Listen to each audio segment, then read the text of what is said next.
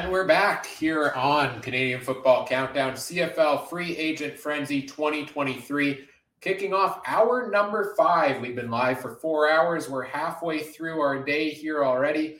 Some big signings have come in, many more still left on the board. And here to join us to talk about all the major news throughout the day is Robert Dalton from the Rouge Radio Podcast, who looks like he could be joining us live on location somewhere out in the field. We've got a reporter out in the field here. Daltz, welcome to the show. How are you doing today? Not too bad. Thanks for having me. I think it's too soon to make a spy balloon joke that I'm not that on the scene, but we'll go with that. That I'm on location. I don't want anybody to know where I am. But fair enough. Well, welcome here today. Happy to have you here on the program to chat about everything going on with CFL free agency. I know you've been keeping tabs on things throughout the day, throughout the past week with the negotiation window as well. Let's start off with getting your takes on what is the biggest bombshell to you that we've seen so far today? I think with legal tampering, there really hasn't been anything any particular signing that really I would qualify as a bombshell. The closest thing would be that as of like 10 minutes ago, the Bombers are all of a sudden looking for a backup quarterback. Looks like Dakota Prukop is heading his way down to the USFL. I know Drew Brown had some quality snaps last year, but looks like the Bombers are going to be in the market for a backup quarterback, and the options are actually really few and far between now that guys like Dom Davis are signed, Caleb Evans are signed. So like I said, the options are few and far between. One thing I really have really surprised of is that Toronto, how manic they are in signing free agents. You know, as a reigning Grey Cup, as much as it hurts this Bomber fan to say that the reigning Grey Cup champions are not resting on their laurels. So I thought maybe that they would try to run it back with a good portion of their team, but no, they're going in there. Just recently making it official that Darius Pickett is going to solidify that linebacking core. Yeah, the Argos mostly focused today on re-signing a lot of their own players from last season, but a couple additions like Darius Pickett. They made that big trade for Jordan Williams from BC. I guess let's get your guys' reactions to that. We don't see trades too often in the CFL. This is an interesting one. One of the top linebackers for the BC Lions requesting a trade to go over to Toronto to be closer to home. I guess, at the same time, we can talk about how Dominic Rhymes requested a trade originally before they gave him a raise and a contract extension. So what do you think, Daltz? Is there trouble brewing in BC with, they've lost a couple of big pieces. Now you have a couple of guys that were requesting trades. Seems like it was a good year for them last year, but not sure where they're at currently in the offseason. I think, I think there were I think there were low expectations for BC last year. I think everybody, myself included, kind of anticipated that with a first-year starter like Nathan Rourke. Outside of Brian Burnham, there were guys that didn't have the CFL pedigree of what the BC Lions receivers had last year. So I think they kind of overachieved. And I'm not taking anything away from them, but I don't think anybody really anticipated the success that they had offensively last year. So I think there was a lot of people that internally maybe they wanted to see what kind of money, what kind of raise that they got, and given how low of the financial windfall that Nathan Rourke was getting them, I think there were some players that kind of saw that, hey, Nathan Rourke's gone. We've got Vernon Adams, who's probably not going to get that much more than what he was when he was traded to BC last year. I'm seeing what the league market for wide receivers are. I want to get in on this, and in this day and age, we're not going to fault the players. I don't agree with the way he went about it when referring to Dominic Rhymes, requesting a trade. Could have just easily said, hey, this is what I want. What can you do to give it to me? Now we just talked about moves the Argos have made. Looks like they've made another one here, bringing in American defensive lineman Thomas Costigan. Costigan, one of the youngest pieces that was a mainstay on a D-line last year. going over to the Toronto Argonauts there. So another little move for the Argos to make there, probably trying to offset, Jagarrett Davis going across to Hamilton, perhaps Shane Ray being a free agent there. Adam, let's go to you. What do you think on the Argos making a move here?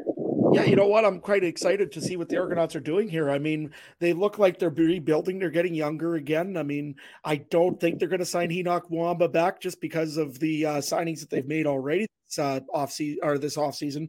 So I'm kind of excited to see what the Argonauts are actually going to accomplish here in the next little bit. I mean, they've got McManus back under contract. They should be a pretty good team coming up here. What do you call it? Dalton, I got one question here for you, though. I think the biggest signing haul this season here was the Montreal Alouettes being signed back by the CFL, unfortunately. Just want your thoughts a little bit on what's all been going on in Montreal. And is this really going to affect them for signing free agents or not?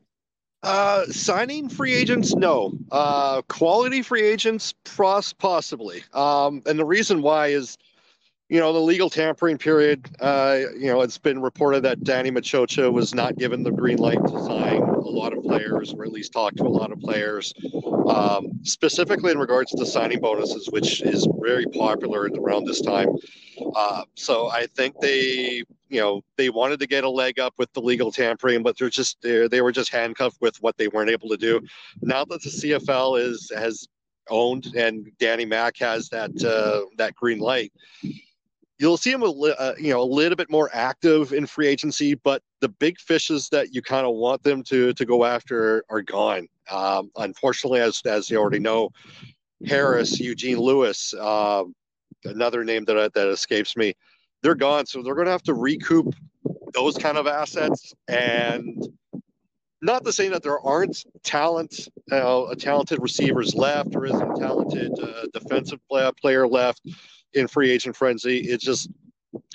It's almost like a downgrade based on what you're getting compared to what you've already lost. So it's unfortunate that other teams have already had a leg up on Montreal, but as I said before, it's not going to make him ineligible for signing new free agents. It's just the quality of free agents that they've already lost out on. It's going to make playing in Montreal a little bit difficult in the 2023 season.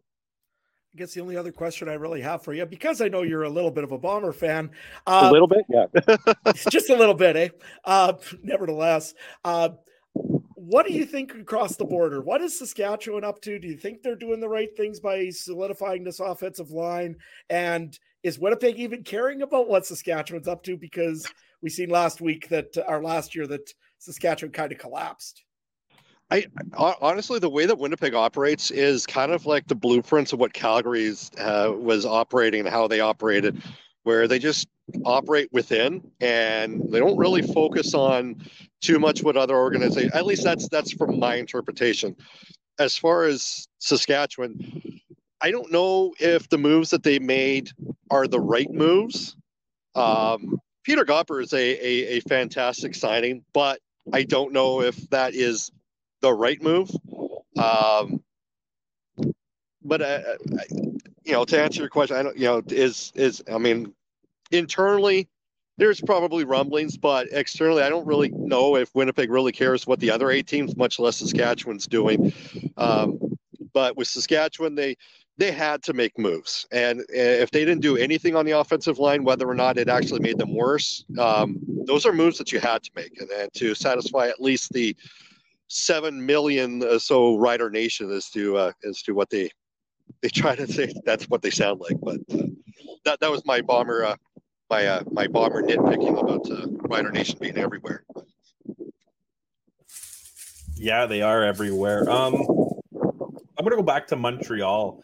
I find it interesting. Fajardo now with sorry. 1-year-old in the background has his opinions on Fajardo. I don't know if we can quite have that.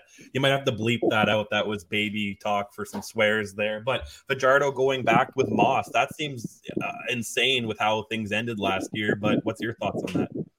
Well, as far as I know, is that Moss was a huge fan of Fajardo. Now, whether or not he'll have success with Fajardo, he'll have a better offensive line than Fajardo had last year.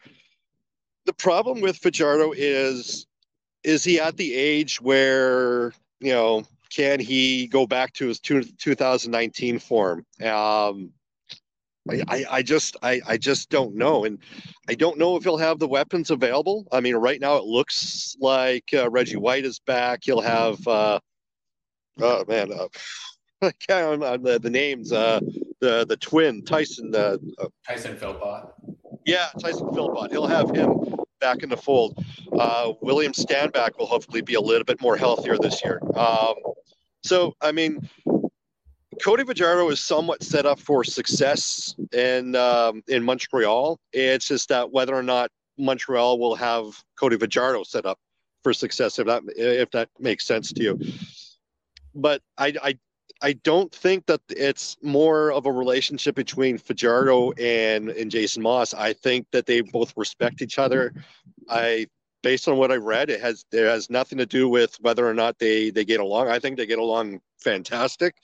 It is going to be kind of neat to see Jason Moss just freak out and say, "Pardon my French," and in reality, being in Quebec, it actually might be taken literal. But he's not going to be as mobile because I think that offensive line in Montreal is a little bit more stable. So it will be interesting to see. If I was Montreal, if I was Danny Mac, there's one receiver, and I'm not, within the last 10 minutes that I would actually go after. That's Rasheed Bailey. I think that he would solidify that intermediate that game that Fajardo really shined on in 2019. And if they're smart, that would be the move that I would make. Yeah, Rasheed Bailey, 729 yards receiving, 9 touchdowns for him. Started the year slow, but finished it off really strong there as well. You were talking about Alouettes wide receivers. The biggest new addition for them being Greg Ellingson at the wide receiver position from the Bombers coming over there.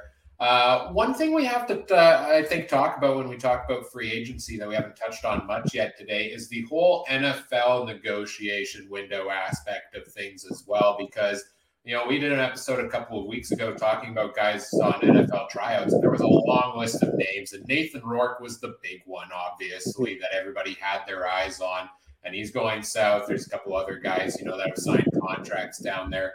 But it seems a lot of these guys have gone for workouts. We thought maybe they were going to go away, and then now it looks like they're coming back. The biggest ones on that list, probably Dalton Schoen in Winnipeg and Keon Schaefer-Baker in Saskatchewan, both sticking with their teams. Adam, I know you got to run here shortly, so I'm going to throw it to you here super quick first. What do you make of guys like this not sticking in the NFL and all of a sudden being back with their clubs for this year? How big of a move is that? Almost more so than a new signing. Well, for me, I think it's a huge disappointment for those players. I mean, they made the opportunity. If they could make money in the NFL and play in the NFL and get good time in the NFL, that's worth anything to do that. So I feel bad for them that they didn't really get an opportunity or get even a contract offered to them. I mean, especially Schaefer-Baker, who had, I think it was 12 or 13 teams try him out. So yeah, kind of surprising. But that being said, their teams in the CFL. I mean, the Rough Riders need a number one receiver, as we heard from Steven just earlier on here. I still think that Schaefer-Baker could be that number one receiver. Plus, he's also Canadian, which really helps that Saskatchewan Rough Riders receiving core. That being said, on the other side, Dalton Schoen last year, I mean, what else can you say about him? He was the league rookie of the year for a reason. He was absolutely dominant every time he touched the football, and really, as most NFL teams said, really caught on to the waggle really quick in Canada. That could be one of the really dominant receivers in the league going forward. And if Winnipeg can get him long-term, look out. Winnipeg is going to be one of those teams with an already stacked receiving core that could really, really do some damage. Dalt, what do you think on this? I mean, at best, I could just say ditto. Just to stretch on that is that I'm completely amazed that Schaefer-Baker didn't have more workouts and didn't stick in the NFL. I think he's got the almost the perfect size for NFL tight end almost. I mean, I can understand Dalton Schoen not sticking on his size, his as people have already mentioned, the waggle might be something that he has maybe taken advantage of in the CFL. What I'm looking forward to is, it's a pretty stacked receiving core, but how much of Dalton Schoen's success can he maintain? As he's not going to be the number one guy or even the number two guy in Winnipeg. Because of guys like Nick Dembski and Kenny Lawler, Dalton Schoen may actually be the number three guy in Winnipeg. And given the weapons, Carlton Agadosi, coming back hopefully from that freak injury, Drew Wolatarski. I don't know if you guys saw my premier photoshopping skills last week. Zach Collaros has got he's got a brand new set of toys that he's got to play with at his disposal. And, we like to say that Dalton Schoen could probably reciprocate or duplicate his rookie year, but given the amount of the times or the amount of receivers that Zach Collaros has available to his disposal, Kenny Lawler probably would be the best bet to be their only 1,000-yard receiver, but I wouldn't say, if I'm a betting man, I'd say Schoen and maybe Dembski would be close to that 1,000 yards, as that ball is going to be spread very evenly in that receiving core in Winnipeg. Adam, I know you got to run here. You got a busy work day for you. I appreciate you hopping in here throughout the day still as well. Where can people find you on Twitter or elsewhere if they want to get more of your free agency takes?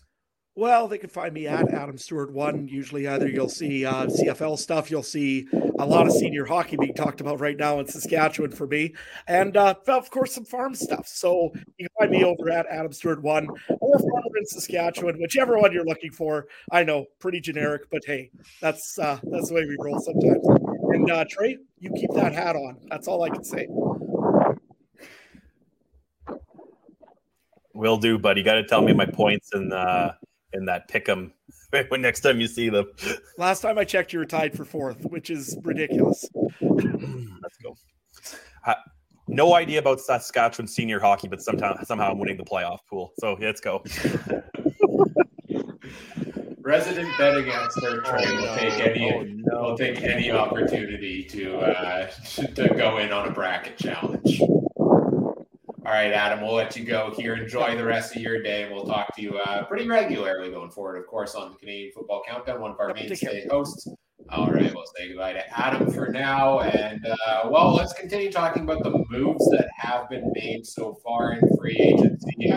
I believe I have our free agent tracker up to date. I mean, it's hard to stay on top of it fully. Going to scroll through some of the most recent transactions here. We talked about Thomas Costigan signing with the defense on the defensive line with the Argos, Sean Bain at wide receiver for Saskatchewan, Caleb Evans at quarterback for Montreal as big one as their backup there to Cody Fajardo. A couple of offensive linemen there for the Riders, Philip Blake, Peter Godber. The Calgary Stampeders signing Julian Hauser to we don't know how long yet, but signing him to a contract for this upcoming season. Kind of the only big move the Stampeders have made thus far. I know we're going to talk a little more about them later on, but we did have some comments in the chat here. So let's go to you, Daltz. Dave Dickinson taking over as general manager this season for the Stampeders. Did you expect any different of an approach than what John Hufnagel has? And are you surprised by the lack of inactivity from them, but are you more surprised by the fact that they actually have activity today? I am surprised and I'm not. And I know that, my co-host, Tony Allen, who is a hardcore Calgary Stampeders fan, like when we did the memoriam for the Calgary Stampeders last year, is that we thought, one of the things that Calgary has done, like you said, is that they recruit more than they dip into the free agent pool, which is good. Except for Calgary, that motto, it can only last for so long. Their last playoff victory was the Grey Cup in 2018. Since then, they've been one and done in the semifinals, and they haven't really looked particularly good doing it. So something had to change. And especially this year, Calgary's lost so many players. It almost seems like they've lost more than they've been accustomed to, that they were kind of expected to make a deep splash into the free agent pool. Julian Hauser, is a very hard-nosed type player that comes in and replaces possibly replaces Sean Lemon and I can't pronounce his name, but whoever the Formula who signed with Toronto. I expect a couple of bigger. I'm not bigger fish, but I expect a couple more moves for Calgary, if not today, tomorrow. But that's just. I mean, that's just from an outsider perspective, who may or may not be on location in Calgary at this point. I'll leave that to the discretion, up to the mind, and up to people's imagination. But what I would do if I was Calgary is I would just be a little bit more inactive or a little bit more active in free agent, because you just kind of have to. You just can't rely on the recruiting process sometimes. So to answer your question, am I surprised that they're not as active? Yes, because of the reasons I just laid out, but I'm also not surprised because that just seems to be their MO. And before Ryan comes onto the program, I'll just say that there's no way that Calgary goes 18-0 this year. No way. Or watch This Is the Year It Finally Happens.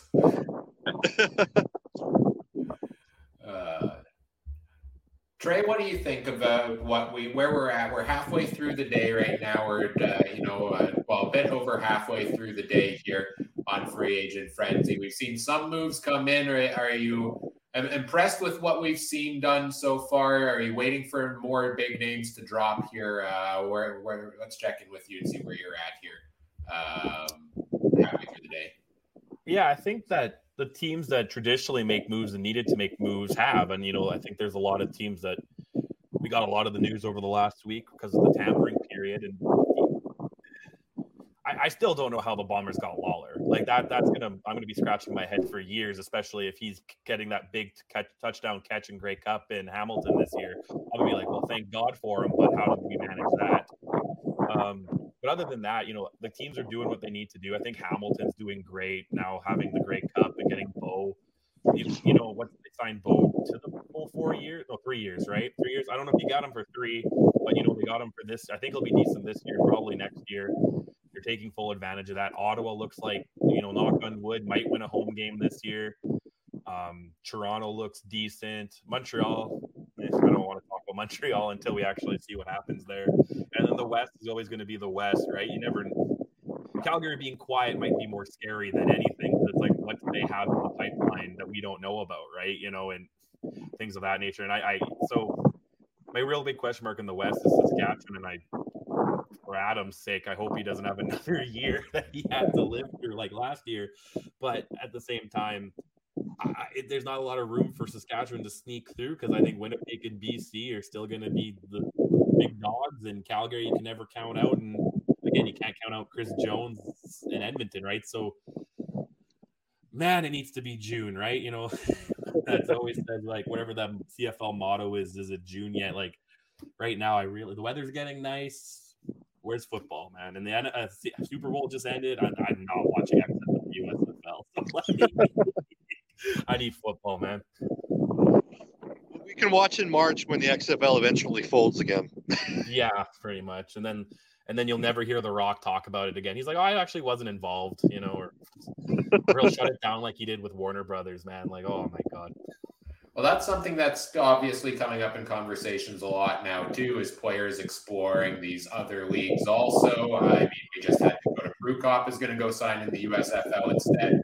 Probably the biggest question mark is, what is McLeod Bethel Thompson going to do? Is he going to sign USFL, XFL, or come back to the Argos? How much of an impact do you think, Daltz, that these additional leagues popping up are having on free agency decisions for some of these guys?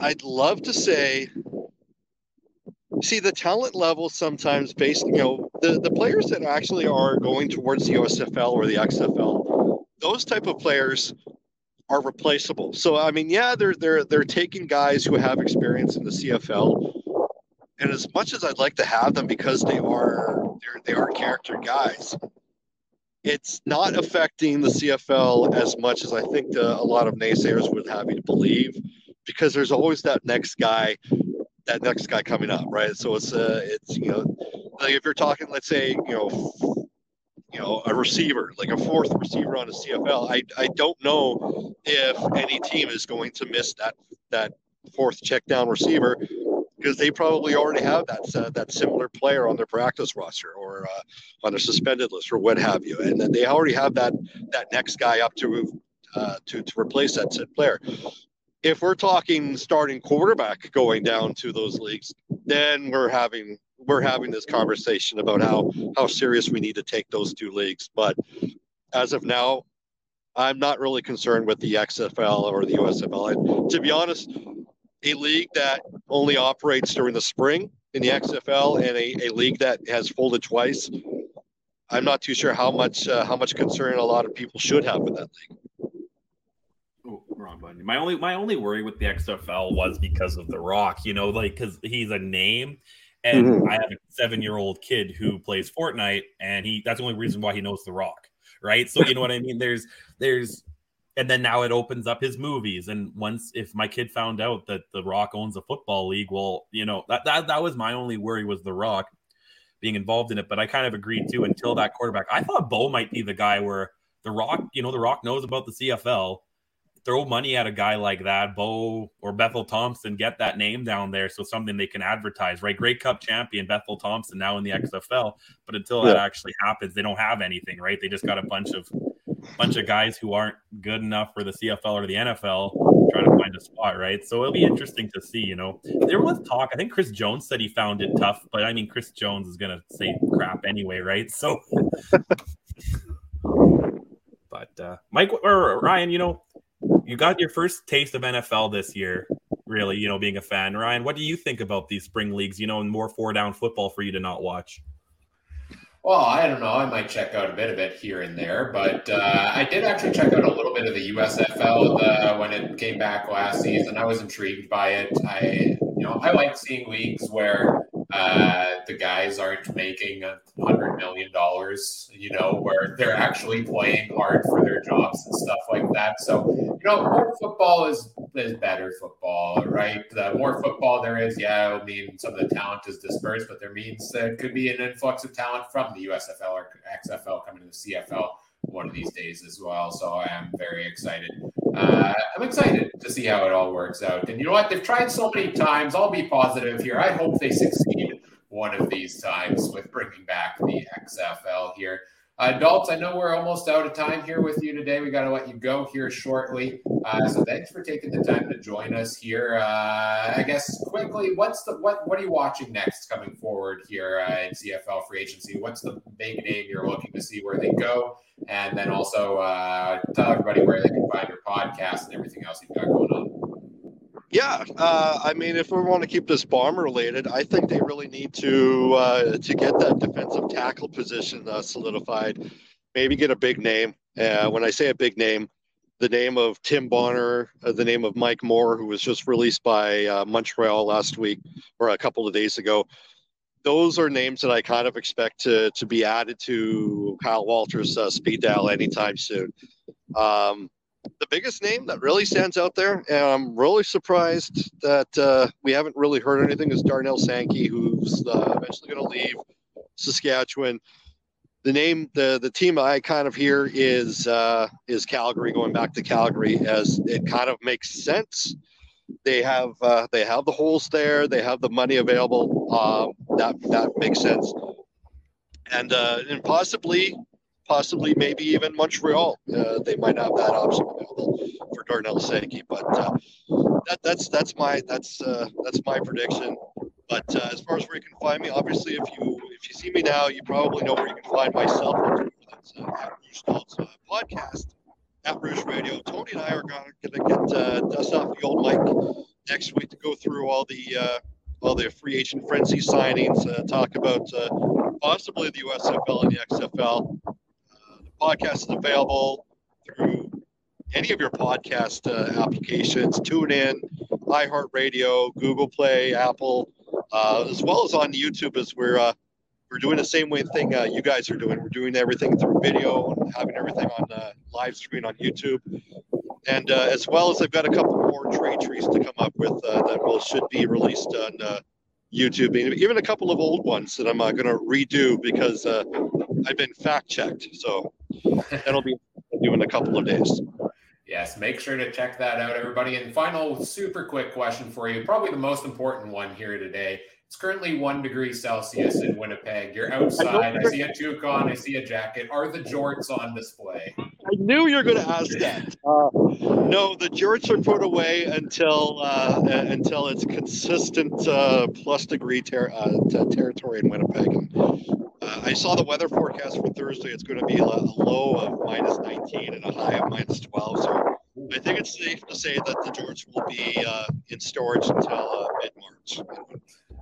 Right on. Well, of course, most important time of the year when you break those out. So we look forward to that. We look forward to everything you've got going on with your podcast. Thanks again for taking the time to join us. We'll let you go here and enjoy the rest of your day and enjoy the rest of the CFL free agency. Will do. Thanks for having me on, guys. All right, as we say goodbye to Robert Dalton from Rouge Radio, we have another guest waiting in the wing here, ready to go with us for the next hour. I believe he's here to join us.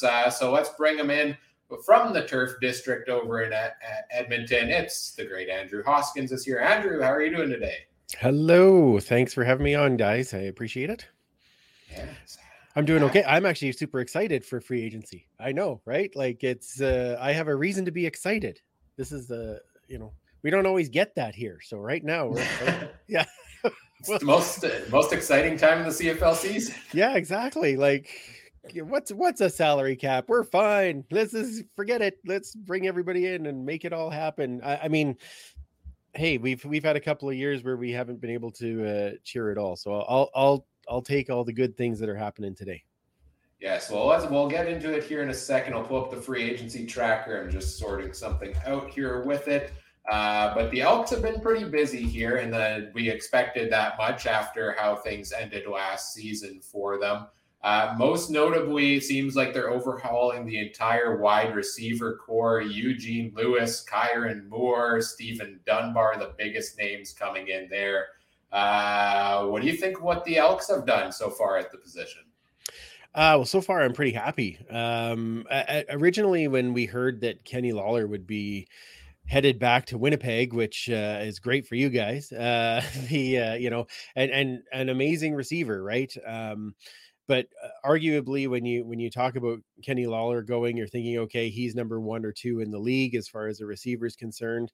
I know Dalton Schoen obviously is up there as well, but the other one that you would come to mind is Eugene Lewis. So originally, when we thought he was leaving and it was only Stephen Dunbar coming in, we we're thinking, okay, well, they're going to put some money somewhere else. And then Eugene Lewis comes up. And if you're replacing Lawler and what looks probably like Darrell Walker with Eugene Lewis and Stephen Dunbar, that's a pretty good trade-off. I'm not really upset about that. I think they're trying new things, and another year of Corn Dog getting some practice and getting to where he needs to be. I think those are good steps. Well, yeah. you mentioned Corn Dog, and are you content with the receiving core or the quarterbacks in that room right now? I am at this moment. And the reason that I am is because we saw, especially near the end of last season, Taylor Cornelius taking some steps forward, and he wasn't throwing the fourth quarter interception like he was before, which was, I mean, for the first probably 10 games he played, it was almost a guarantee. You'd be like, late third quarter, beginning fourth quarter, there's going to be some horrible interception that is going to destroy the team. And as we got into the latter 9 games of last year, that really seemed to clean up. And he started to use his feet a lot more, which we didn't really know he could run like that. But the guy runs like a gazelle. Might as well let him run out the ball. So I think he's shown some really good development under Jarius Jackson. And I can see where they felt comfortable enough to give him the extension. So I'm okay with that. And of course, we have Trey Ford waiting in the wings, who's still learning, who had moments, flashes of brilliance last year too. So I'm okay with where it is right now. I understand we're still growing. I don't want to go so far as to be like, yeah, well, that was, Eugene Lewis is the last piece we needed, and we'll see you all suckers. Like, that's not going to happen. But I feel like we're taking the steps in the right way forward from where we were 2-3 years ago, where it looked like we had all the talent on the team and they couldn't do anything. Right. So I'm quite happy with that. Was it last year that the Elks in free agency, they had focused on the wide receiver slot also, but wasn't it last year where they had brought in the likes of Manny Arsenault, Caleb Hawley, and Darius Bowman, right? And we looked at it on free agency as what is the Chris Jones madhouse we're looking at here? Yeah, which then, of course, a bunch of those didn't even get to camp, right? Like Darius Bowman never got there. He retired as an Elk, which is great. And obviously Manny played a role. The other part that I really like with, and Manny being back this year, is you look at that leadership style, right? I think Manny is now another coach on the field and off the field, which had a big impact last year when you look at guys like Dylan Mitchell, and how he really kind of came out and had a bit of a coming out party at the end of last year. He's taking another step forward. He's still got the coaching on the sidelines, but we know with the coaching cap, you kind of got to have those guys that can be player coaches on and off the field. That's where Manny fits in. And so I think that there's a really big help for them right now to have those guys to help them through. Obviously Eugene Lewis has been in the league for a bit now. So I believe this is his 4th year. Is that right? You probably know more than I do, Ryan. So he's got some experience. Kyron Moore has had a bit of experience, and he's had experience in the Chris Jones system. Stephen Dunbar has only been in for a couple of years. So they have that balance of guys that know what they're doing, guys that can be kind of those coaches, and then guys that are your speedster guys that have been showing up and doing new things. So I think that's a really good balance. And I know we'll talk about other parts of the team, but right now I quite like what they've done with the receiving core, and being that you can have Cornelius on a smaller contract as far as a quarterback is concerned, and Trey Ford, who is a legitimate backup at a rookie contract, you have the dollars to spend. So I think it's probably a good move to get that sorted out. I mean, we have some time here with you. We have you for the full hour here, I believe, so we can go through it with the Elks a little more methodically than we can in a shorter time span. So I think it makes sense to start off with taking a look at the guys they've brought back from last season. I'll scroll through it here on the screen here. And I want to know who jumps out to you as a key piece that they managed to bring back for another season here. I mean, a couple of guys at the running back position, rookies on the practice roster there. Manny Arsenault, you already touched on him a little bit, being brought back at wide receiver. A couple of guys in the offensive line. Defensive line. Before we go too far on the offensive line there, I think Martez Ivy is one that is a sneaky good re-signing. And I only say that because he was getting better as the season went on as well at that tackle position. And especially with Tony Washington retiring, and we're always trying to find those young offensive tackles, American offensive tackles. I think he could play a role this year. So I did actually like that re-signing. The other guys don't know as much about, of course, but for sure, Ivy does have a little bit of a role there for sure. Then we move on to the defensive side here. Jake Ceresna, Christian Rector, the big two on the defensive line. A defensive back, you've got Ed Gainey, Aaron Grimes, Raphael Leonard being brought back there as well. And on special teams, Sergio Castillo, the big name, being brought back at kicker there. Anybody on the defense or special teams side that's back for another season that's really key here to you? Well, you cannot talk about the Elks without talking about the job that they've done without talking about getting Jake Ceresna back. He's a monster in the middle of the line. I was so excited to see him back on the team, and he wants to be here and make a difference, and he excels in Chris Jones' system. So I thought that's massive. It's nice to have the re-signings with like Ed Gainey and Grimes, because again, then you've got that leadership, that veteran guy in the defensive backfield. I'll be curious to see how Grimes is this year, because he basically was off the entirety of last year with an injury, and he is another year older. So not that, I mean, older football terms, I understand, says I, being way older than him, but I do think that he could, if nothing else, he does provide that leadership in the background, but we'll see how he does when he's on the field and having to keep up with some of these younger dudes. Yeah, for sure. One of those interesting players that's been, didn't play last season due to injury, much like a Kwaku Boateng, who you're very familiar with Oh, over yes. in Edmonton, going from Ottawa to Hamilton. I think that's a huge signing for Hamilton. Now, I understand I am completely biased in the fact that I do love Kwaku, and he's a great guy in the community. But I still, to this day, will say he has one of the quickest off the line moves that I have seen, and I've seen a lot of defensive linemen play.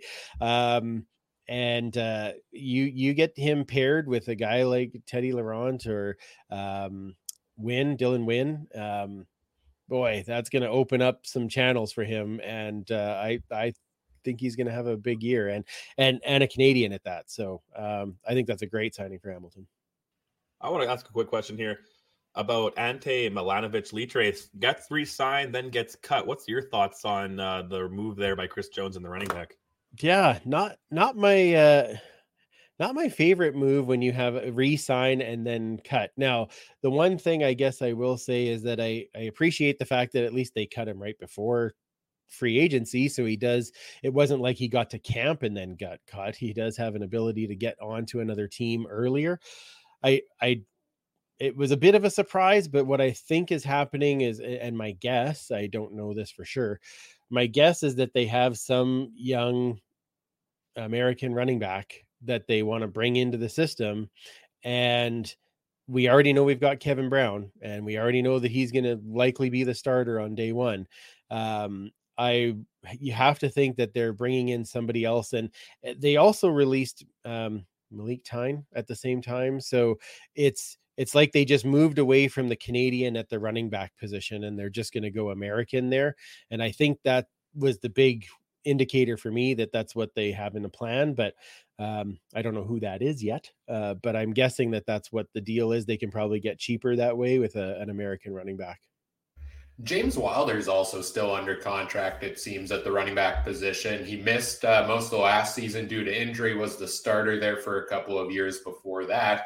I mean, it seems like Kevin Brown's the guy going forward here. I would hope so after the way we saw him play down the stretch last season, but where do you think Wilder factors into things here at the running back spot? Yeah, all of our fantasy rosters want Kevin Brown to play again. That's that's a guaranteed point right there. James Wilder, he was dealing with a neck injury last year, and we don't know where he is in the recovery from that. I don't know.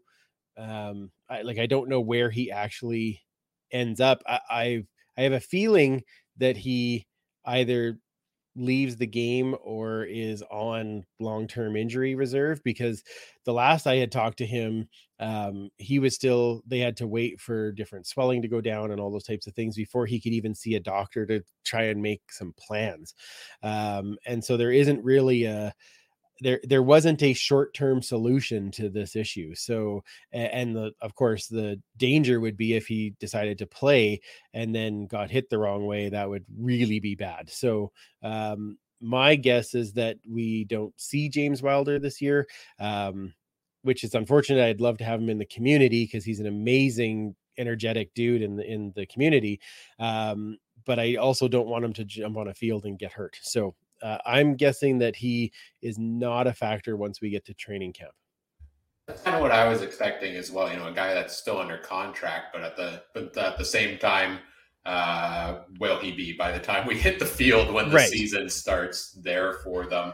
Let's go over to the subtraction side here for next and see who the Elks are going to be without that was under contract from last season. But first, a couple of breaking news signings to mention here. The BC Lions have signed offensive lineman Chris Schluger, spent the last couple of years with the Montreal Alouettes. And speaking of the Alouettes, looks like they've restructured the contract of quarterback Davis Alexander to sign him to a one-year contract extension. The quarterback who, as of 12 hours ago, was the only one on the roster for the team before they brought in Cody Fajardo and Caleb Evans there as well. So he'll be under contract through 2024. But what do you guys actually think? Can we just talk about that for just a second? What do you guys think of that combo in Montreal? I was I can't say I was surprised. On the other hand, when it was those two together, I thought, you know what, that's actually kind of an interesting combo of Fajardo and Evans. If you use them the right way in the right situations, I think that could be a decent combo, especially with Fajardo actually more likely to have a better O-line in Montreal. I was touching on Fajardo a bit already, I think, but I don't know if we've had your take on Caleb Evans coming in as a backup, Trey. What do you think of this dynamic duo, if you can call it that, in Montreal? Man, at this point, I don't know. I just hope the off-field stuff doesn't affect the on-field stuff more than it already has. And actually, when we had Stephen on from Piffles, Stefan on, he made a point that like, maybe Fajardo getting out of the light in Saskatchewan, where the only thing in Regina is the Rough Riders. Now he goes to Montreal, where you got the Habs, you got a soccer team, you got a bunch of stuff other going on. He's not going to be the main focal point. I think that might be good for him. I just interested in to know how him and Moss are going to get along. But now adding Caleb Evans into that, you need more than the quarterbacks, and unfortunately, I don't know what else they have. You got two decent guys. I'm sure they'll have passing yards, but outside of that, a lot of players are leaving, and they're the one team that hasn't been able to keep up to like the other three teams in the East. So, oh man, I was so high on Montreal going into last year, and then VA's gone, and everything else is gone, and Gary Stern looked like the owner of the future, and everything seemed to be going right. And now if you told me that everything would blow up within a calendar year, I wouldn't have believed you, right? Like it's ridiculous, but I hope that they put something together, that duo. Like, I don't know. Like I made the joke last week before it was official. Who do you hate more, Dane Evans or Fajardo? Because that's whoever you hate more, you send them to Montreal, right? And poor Fajardo is the one ended up there. And I actually thought Dane might end up there too, but I don't know with Caleb Evans there now. You're not going to, where does where does Dane Evans go? That's my bigger question, because I only had him maybe backup for Montreal. Now, where the heck does he go? Toronto, if Bethel Thompson goes down south or retires? Like, I have no idea, right? That's the bigger question I have about the East. I agree. Is Dane? Yeah, does Dane end up in Toronto, or does Dane even is he backing up Harris in Saskatchewan? Maybe. Like, I mean, it's all high inflection question mark. I have no idea, but I do know that. You were talking about with Montreal and Caleb Evans coming in there. I'm not throwing Caleb Evans in there to throw 50-yard bombs. Like that's not what he's really good at. But you have to line up at the 2 and push it over the line. Fajardo might be really good at getting them down to the 5-yard line, and then Caleb Evans can take over and get it in there, like they were doing with Dominic Davis before, right? So. I don't know. I'm curious how that combo, and at least they still have stand back too, right? So they do have some threat of running on a number of levels. So it could be an interesting combo. I agree with you. I'm not sure. Obviously, it wasn't as bad with Jason Moss as we thought, because he's still joining a team where Moss is. But yeah, it's an interesting combo.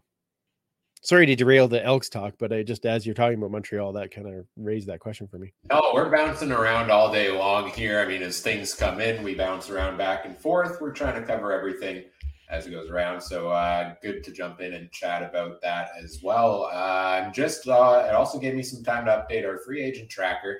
Jordan in the chat pointing out I had a couple running backs listed as Canadian there for the Elks, Trayon Gray and Lexington Thomas, who are actually Americans. So like you were saying earlier, maybe that's position the team's going American. So we will get that corrected on the chart, put it back up here, and go back to taking a look at the subtractions for the team. I mean, Milanovic Litre, we discussed that one already.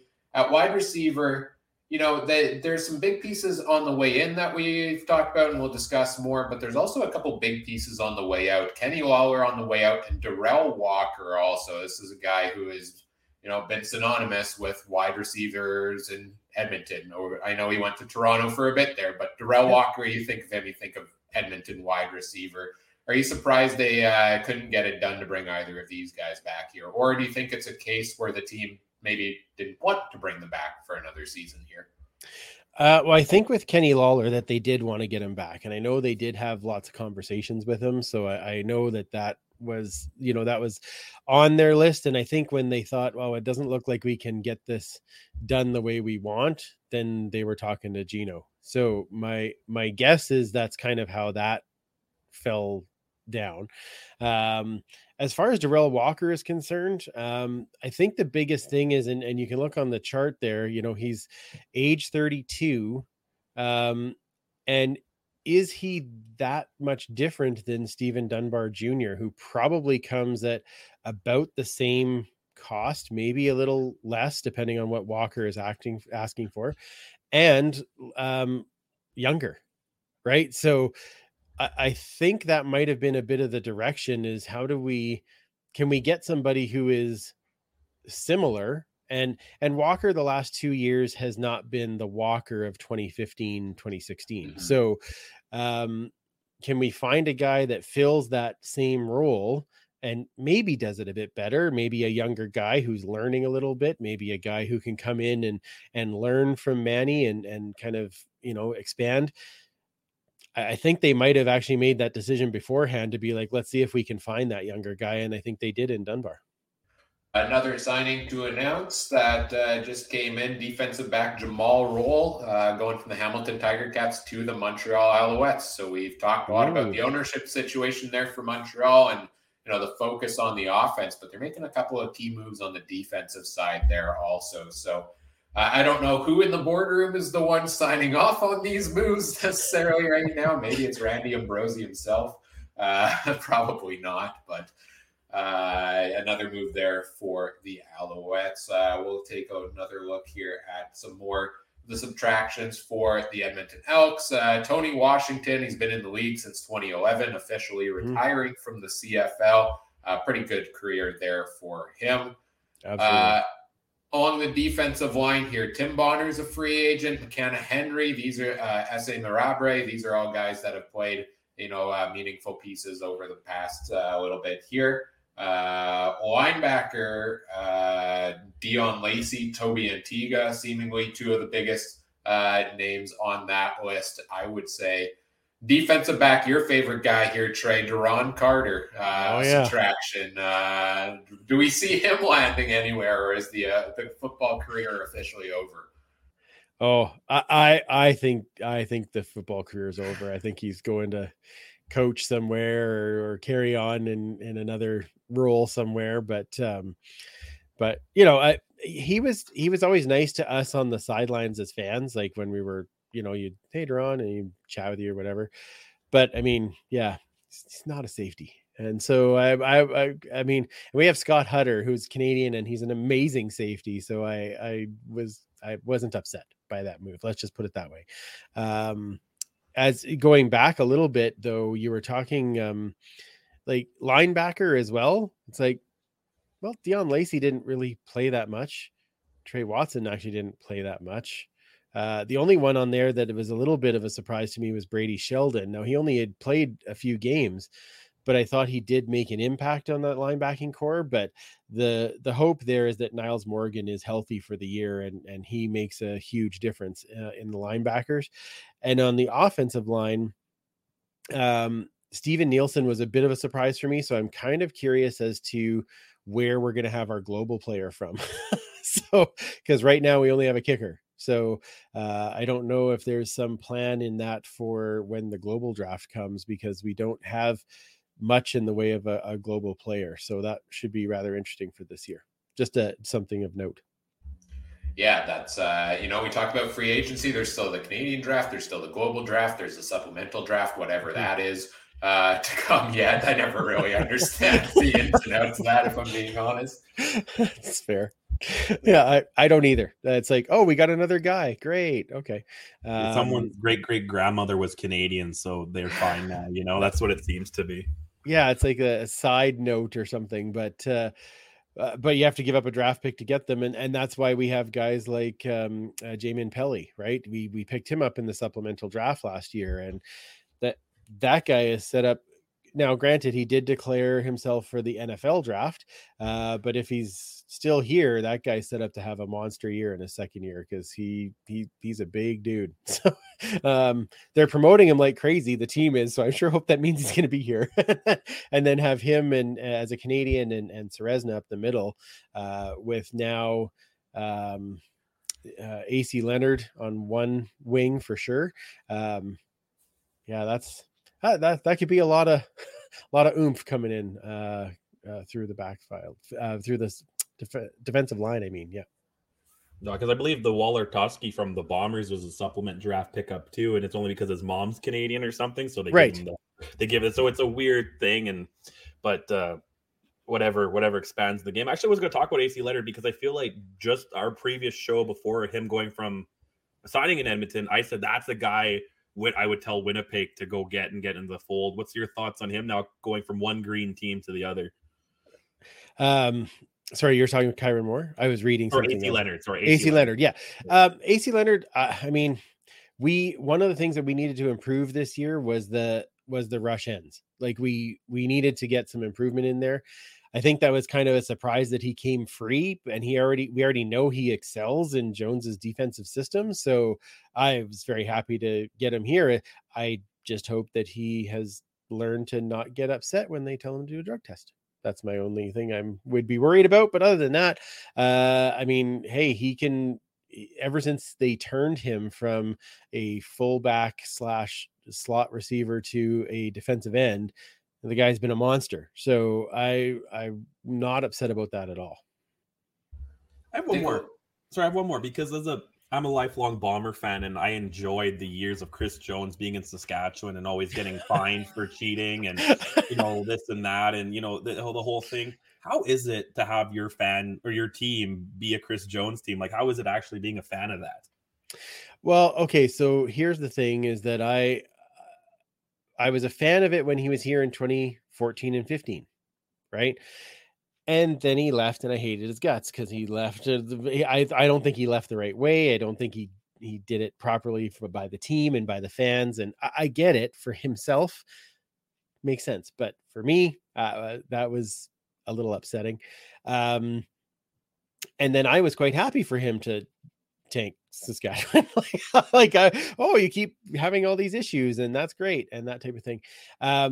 I think one of the differences here this time around, and now when they hired him, it wasn't my favorite choice, because I understood the reasoning that he could do head coach and GM. And my worry was that, another offer comes up and away he goes. But having G-Roy here as the assistant GM makes that a little bit better. Having Victor as the president makes it a little bit better, because there is no room for any of those. Don't make that move that's going to make us look bad. Do you know what I mean?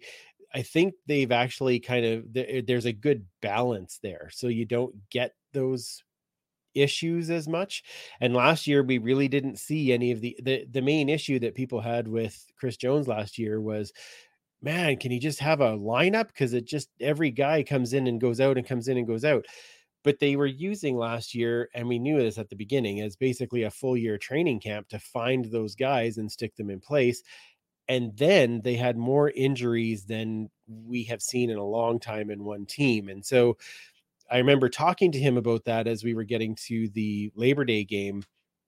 And even Coach Jones was like, yeah, I've never seen injuries like this. I don't, he goes, I want to have a stable lineup, and I think we have the guys, but they keep getting hurt. There's just nothing, how do we do that? So I think he kind of has turned the corner on that, where you're not getting as much of the off-field stuff that is or the poor decisions for how you manage people on the field. And so now I'm a little more of a believer especially after talking to him a couple of times. You're like, okay, yeah, you do have a plan. And I may not like everything that you do, but any head coach, you're not going to like everything he does. You're going to be like, yeah, okay, that's good. And this is just the way you manage it. And as long as we get towards having some success, great. And the turtleneck is legendary, right? You know, Absolutely. Well, yeah. I mean, we all want the black turtleneck. I mean, that's I gotta try and get one of those. Yeah, you gotta get some branded ones with the logo on it. Come on, right? Andrew. Yeah, I know. I gotta really work on. Actually, oh, that's a great idea. I should do that. Just get the turf district and then have a black like that stretchy turtleneck. It'll be perfect. Okay. I'll send you my mailing address for all Beautiful. royalty fees at this Okay, point afterwards. I'll Yes, I got happily it. give you the royalty fee of whatever the percentage of 0 is. I'm happy to give it to you. That's not a problem. Yeah. We're going to take a break in a couple of minutes here just to reset things near the top of the hour. But let's close out the Elks talk, and then when we come back, we'll take a look at some of the stuff from around the league as well. Some big name signings. We talked about the 3 at wide receiver, Eugene Lewis, Stephen Dunbar, Kyron Moore. Talked about AC Leonard coming in on the defensive line. At linebacker, Eli Menser, Kevin Francis seemed to be additions. Luches Purifoy was let go by the BC Lions. That, to me, is a massive one at defensive back. And Ken in the YouTube chat letting us know the Elks just announced the signing of Josiah St. John on the offensive line that we have not updated the free agent tracker with here. I guess, what are you happy with what the Elks have done so far overall in free agency, and kind of what do you see as their focus being moving forward throughout the rest of the day and the coming weeks here? I'm happy with the positions that they've worked on. They've worked on getting some DB help a little bit with when you talk about Luches Purifoy, big name. They've worked on some of the rush ends like AC Leonard, which is what they needed. They've obviously overhauled the receiving core, but tried to match, level for guys coming in. So I'm okay with that. If there was one question mark that I had, it was a global player, and B, and probably more importantly, who else is coming in on the offensive line, because although getting better, it was still weak. And I don't think Josiah St. John is a guy that's going to, bump out any of our starters on the offensive line at this particular moment. We really need to see, Tomas Jack Cardilla have a move forward year. Is he ready to take on that starting guard role? I think those are the things that I have a bit of question mark on. So I'll be curious to know what they do as far as bringing in somebody on that side. That would be where I'd hope the next bit of work would be is in that area. I did see in the chat too, they were talking about adding a linebacker because we have Morgan, McConzo, Francis. But we also on the linebacker side, we can't forget Adam Konar, and he had a big year last year. Like, he was all over the field. So, Konar is still in there. Apollon is still around, who played some games last year, and Matthew Thomas is there, who was almost like for a while there, they played a bit of a 3-4 defense, and Matthew Thomas was that outside linebacker, and he, definitely disturbed in the backfield. So I don't know that they need a ton more, depending on how they're going to set up if they're going to do that balance of 4-3 and 3-4. But I don't think they need a ton more on the linebacker side of things. All right, we're going to take a quick 2-minute break here. You'll see the "We'll be right back" screen pop up. We will put some music on, be back in about 3 minutes here. Then we'll get to your take, Andrew, on some of the other things going on around the CFL, because we have you here for about another 20 minutes or so, correct? Or fantastic. Yes, we're all good to go. Awesome. As we kick off hour number 6 here on Canadian Football Countdown, CFL Free Agent Frenzy. We'll be back in a couple of minutes. Stay tuned.